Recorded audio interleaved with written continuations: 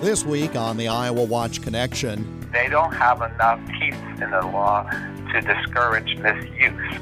Enhancing crop production is a high priority. They started to see an uptick of complaints, and it kind of got on everyone's radar then. But some of the methods used may have adverse consequences. If you suspect that you've had a field that's been drifted on by a neighboring applicator, then you can call, report that to us, and we will do and conduct an investigation. The issue of pesticide drift and enforcement of regulations, our topic this week. The IowaWatch Connection is presented by the Iowa Center for Public Affairs Journalism, online at iowawatch.org. Here is Jeff Stein. Iowa's farmers feed the world, quite literally. We are home to some of the most fertile ground on the planet, and with a growing population, enhanced technology is utilized to meet demand for agricultural products. But there are consequences for using some of these new methods. IowaWatch reporter Lauren Wade has our report. More than 2 years after dicamba-based herbicides were approved by the U.S. Environmental Protection Agency, the Iowa Department of Agriculture and Land Stewardship's Pesticide Bureau's 8 field investigators have had to respond to an increasing number of complaints about herbicides drifting from the field where it's applied onto neighboring farm fields. The Bureau responded to 338 complaints this past crop year, which ended September 30th, 2018. A crop year runs from October of one calendar year through September of the next year.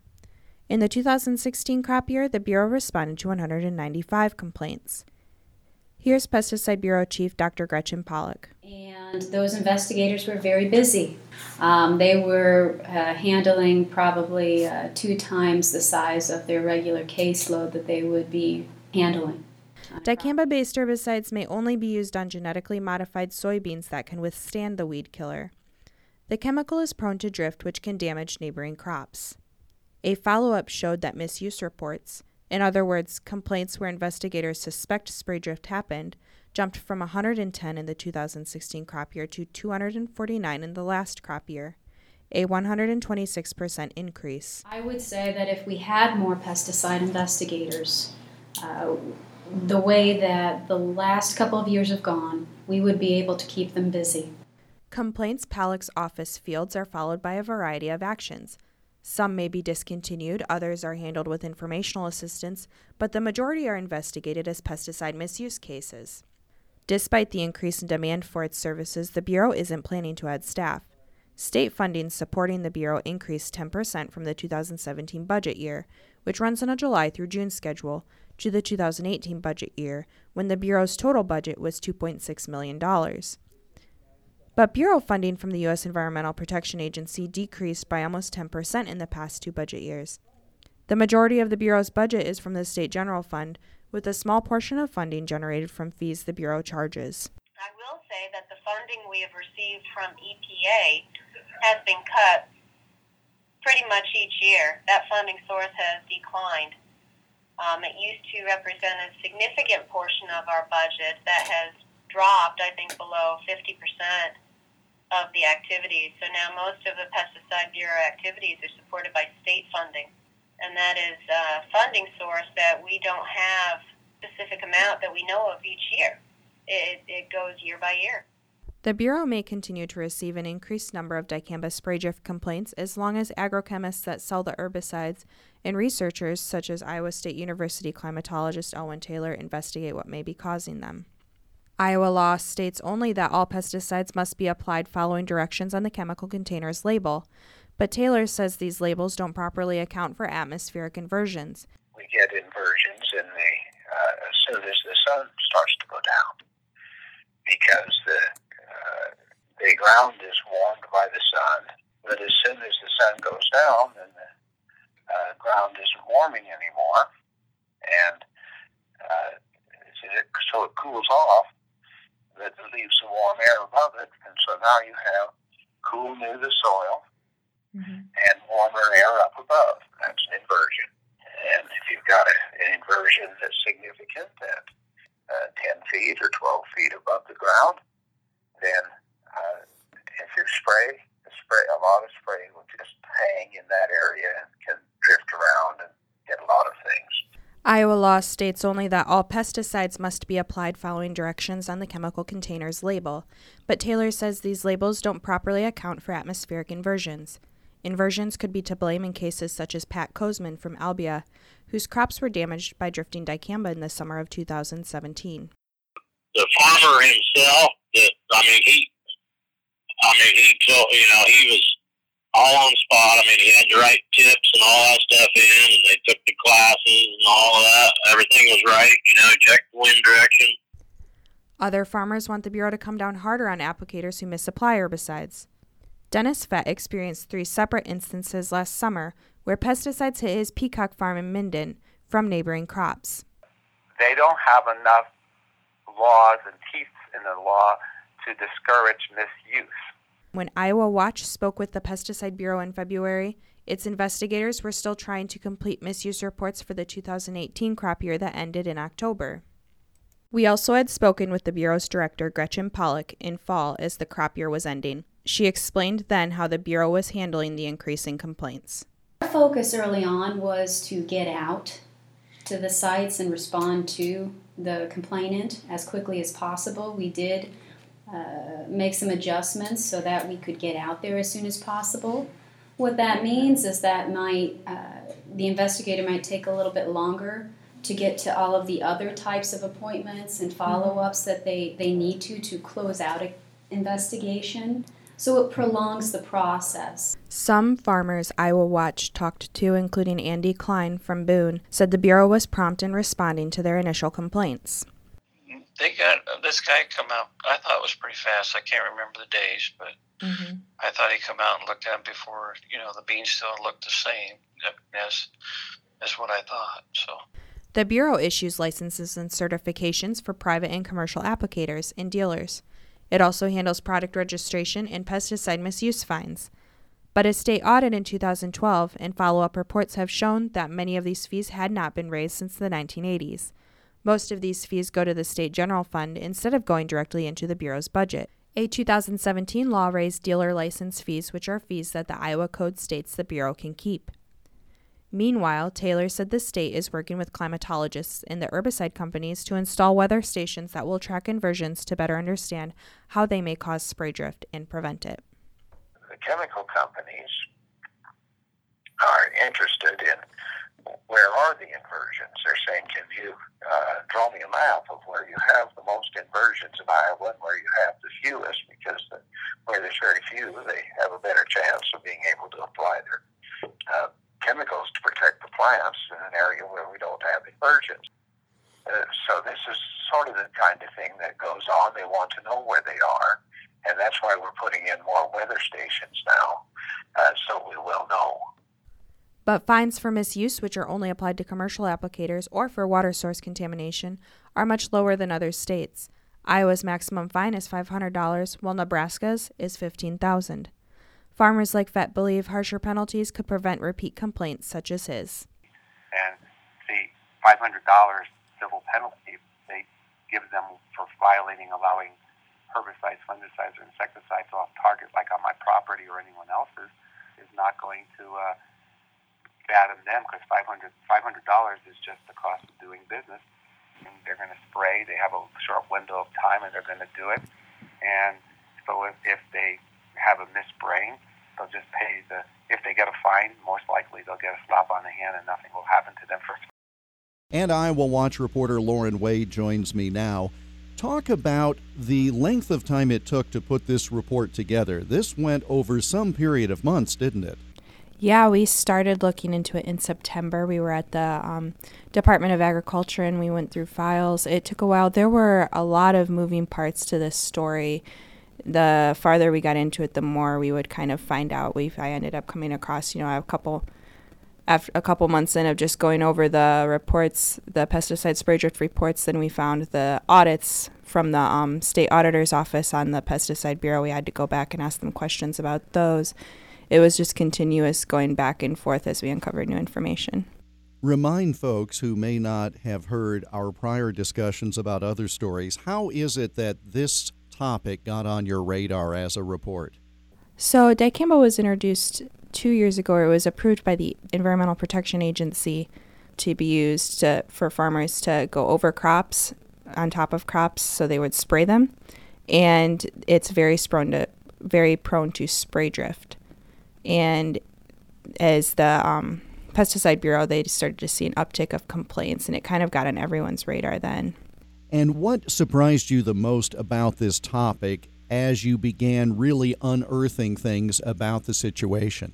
There were a couple things I think that surprised me. First was the Pesticide Bureau they were handling this enormous increase in caseloads, but they were still operating with the same staff, and to them it seemed like something that they were, it was just the way it was. They didn't seem as if they were looking for more funding or looking to add staff or other ways to handle it other than just restructuring how they were going about their investigations.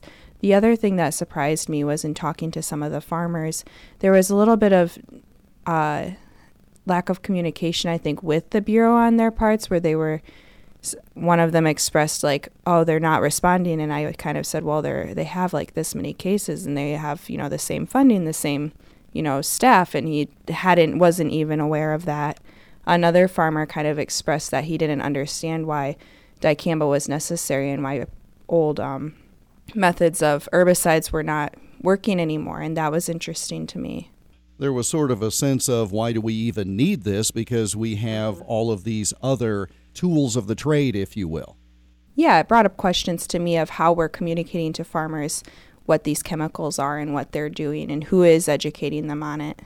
When people read this story, what do you hope that they appreciate about the situation, first? And second, where does the reporting go from here on the topic?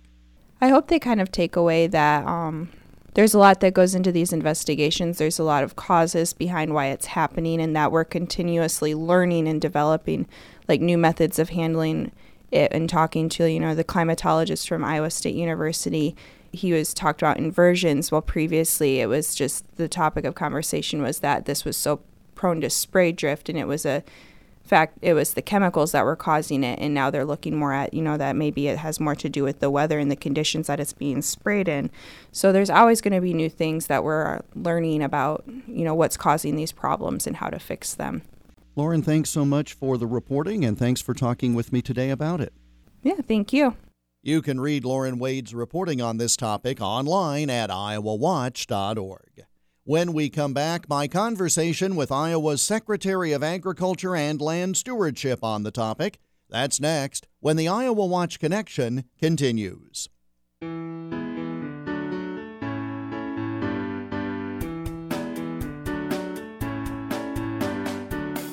Support for the Iowa Watch Connection comes from the Iowa Insurance Division's Iowa Fraud Fighters program. This statewide initiative educates Iowans on how to double-check before they invest and shield their savings from scammers. Thousands of Iowans have attended fraud fighter forums across the state to learn about new scams circulating in their area and how to stay a step ahead of fraudsters. Learn how to fight fraud and why it is important to report scams at iowafraudfighters.gov. The Iowa Watch Connection radio program is part of a statewide audience engagement project organized by the Iowa Center for Public Affairs Journalism, an independent, nonprofit, nonpartisan news organization. The center is dedicated to producing high-quality investigative and community affairs journalism in Iowa, while also training journalism students to do this work at a high ethical level. The center is found online at iowawatch.org. Welcome back to the Iowa Watch Connection. I'm Jeff Stein. Mike Naig was appointed in March 2018 as Iowa Secretary of Agriculture and Land Stewardship after serving 5 years as deputy to Secretary Bill Northey. He won election to a full 4-year term in last November's general election. We spoke in Waterloo on March 14th of this year, which happened to be National Agriculture Day. I can tell if a field is flooded because I see the water. Right.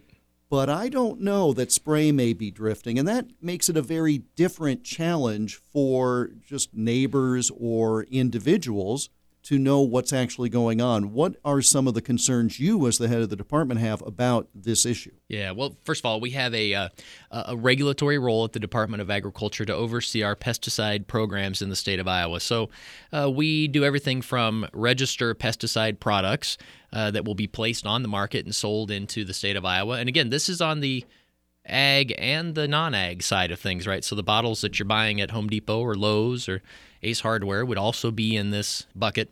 We also then train and license and certify applicators in the state. And again, that's not just ag applicators, but non-ag as well. So it's really everything across the board. Now, one of those other than me as a homeowner with just a private right.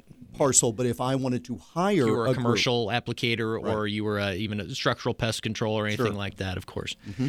And now the other role that we have that is also we conduct the pesticide drift investigations. So if in the ag context, if you suspect that you've had a field that's been drifted on by a neighboring applicator, then you can call, report that to us, and we will do and conduct an investigation. So we've got a team of inspectors that are positioned across the state to conduct those investigations. You said it, what's a field look like that's been drifted on, right? Well, a variety of things, but the way the leaves might cup, or maybe even damage to the field that you can see with your eye.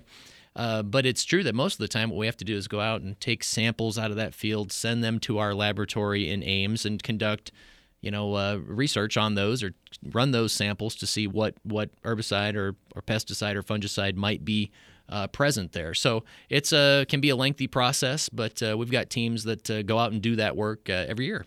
There have been more reports of misuse, and a rather sizable increase. The number, I guess, in 2016 was 110 misuse reports, and then just 2 years later it was 249, so that's obviously more than double. Right. But yet you still have the same amount of staff members. Yeah. That's got to be quite a challenge. What do you think accounts for this increase in numbers? And I hesitate to ask anyone in government, do you need more money and more staff? Because the stereotype is, how could I turn it back? But in a very serious way, these are numbers that are hard to dispute. Yeah, we generally would say that we've seen a doubling of the drift incidences that we've been investigating. This has been primarily driven by the increased use of dicamba in the ag landscape. So new soybeans that were resistant to dicamba, which is a weed control product, and so that did create some. It's a new use for that product. Dicamba has been around for decades, but it's a new use at a different time of year, and so that did create some drift, occurrences that needed to be investigated. So, is that a function of the newness and people? Obviously, you have to be certified to apply yes. it. Obviously, you have to have that certification renewed, and that's why Bayer holds these seminars all over the state right. for this purpose.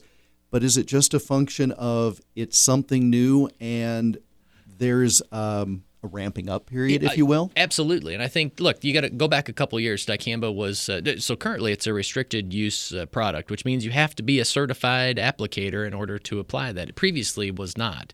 And so even the registrants, Bayer and DuPont has a product, and BASF, they have even tightened down the label requirements and how the uses, what uses and what considerations you need to take into mind when you make this application. But I think it absolutely is a ramping up period. So one of the other thing that's interesting about the dicamba label now, EPA requires you to not only be a certified applicator, but also to have dicamba-specific training in order to legally apply the product. Again, just a recognition that the product behaves a little differently. You've got to take into account what's going on in the neighborhood, what are the neighboring fields, how do you minimize drift. And so I think between making it a restricted use product and this additional dicamba-specific training, we're starting to see the incidence of drift really decrease across the state. It's absolutely true. I've got to manage the Department of Ag within my budget, right? And so it's true. We've not seen a budget increase in the Pesticide Bureau, and I don't expect to see a dramatic increase in the pesticide budget. So what we do is look at how to manage the workload with the crew that we have. And look, I've got a great team of folks.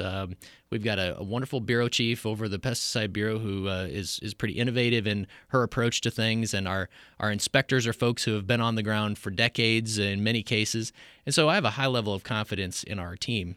But we knew that there were some things that we could do differently, change maybe some of our sampling protocols to make us a little more efficient. Maybe not take as many samples. We need to confirm what's there, but we don't need to necessarily multiply that confirmation, if that makes some sense. We just need to get enough to know what's going on. That also has implications in our laboratory. Of course, the more samples we run, it takes time. So if we can streamline that process as well, we can become more efficient. So what I would say is that, we had to force ourselves to look at how to operate in ways that made us more efficient. I believe we've met the challenge of the increased demand, and of course, it's true that if I had additional budget, I would look at hiring an additional maybe one or two people to help with that. But that's how state government works. That's how any business, any budget works. Is you really need to manage with the funding that you've got. That's what we're attempting to do. The regulations with regard to dicamba in particular, those are federal EPA guidelines that have to do with downwind buffers and this sort of thing. Is there a sense that it would be prudent to have a separate set of standards in Iowa because of the unique nature of either its application or our terrain or our groundwater issue? Good question. And this is a hot topic, is what are states doing? And it is absolutely the case that pesticide labels are set at the federal level by the EPA. That's a federal process. And then states can be more restrictive, and they can add additional label requirements. And so my expectation is that label will fit Iowa, and that if there's unique things that need to happen, that those would actually be outside of Iowa. So that's been our premise here, is that we want EPA and the registrants to be thinking about states like Iowa when they register these products. So from that standpoint, we have not looked at additional state requirements, because I believe that the changes that were made at the federal level on that label do accommodate for Iowa's circumstances. Iowa Secretary of Agriculture and Land Stewardship Mike Naig. We spoke in Waterloo on March 14th. And that brings us to the close of this week's program. We're back again next week at this same time.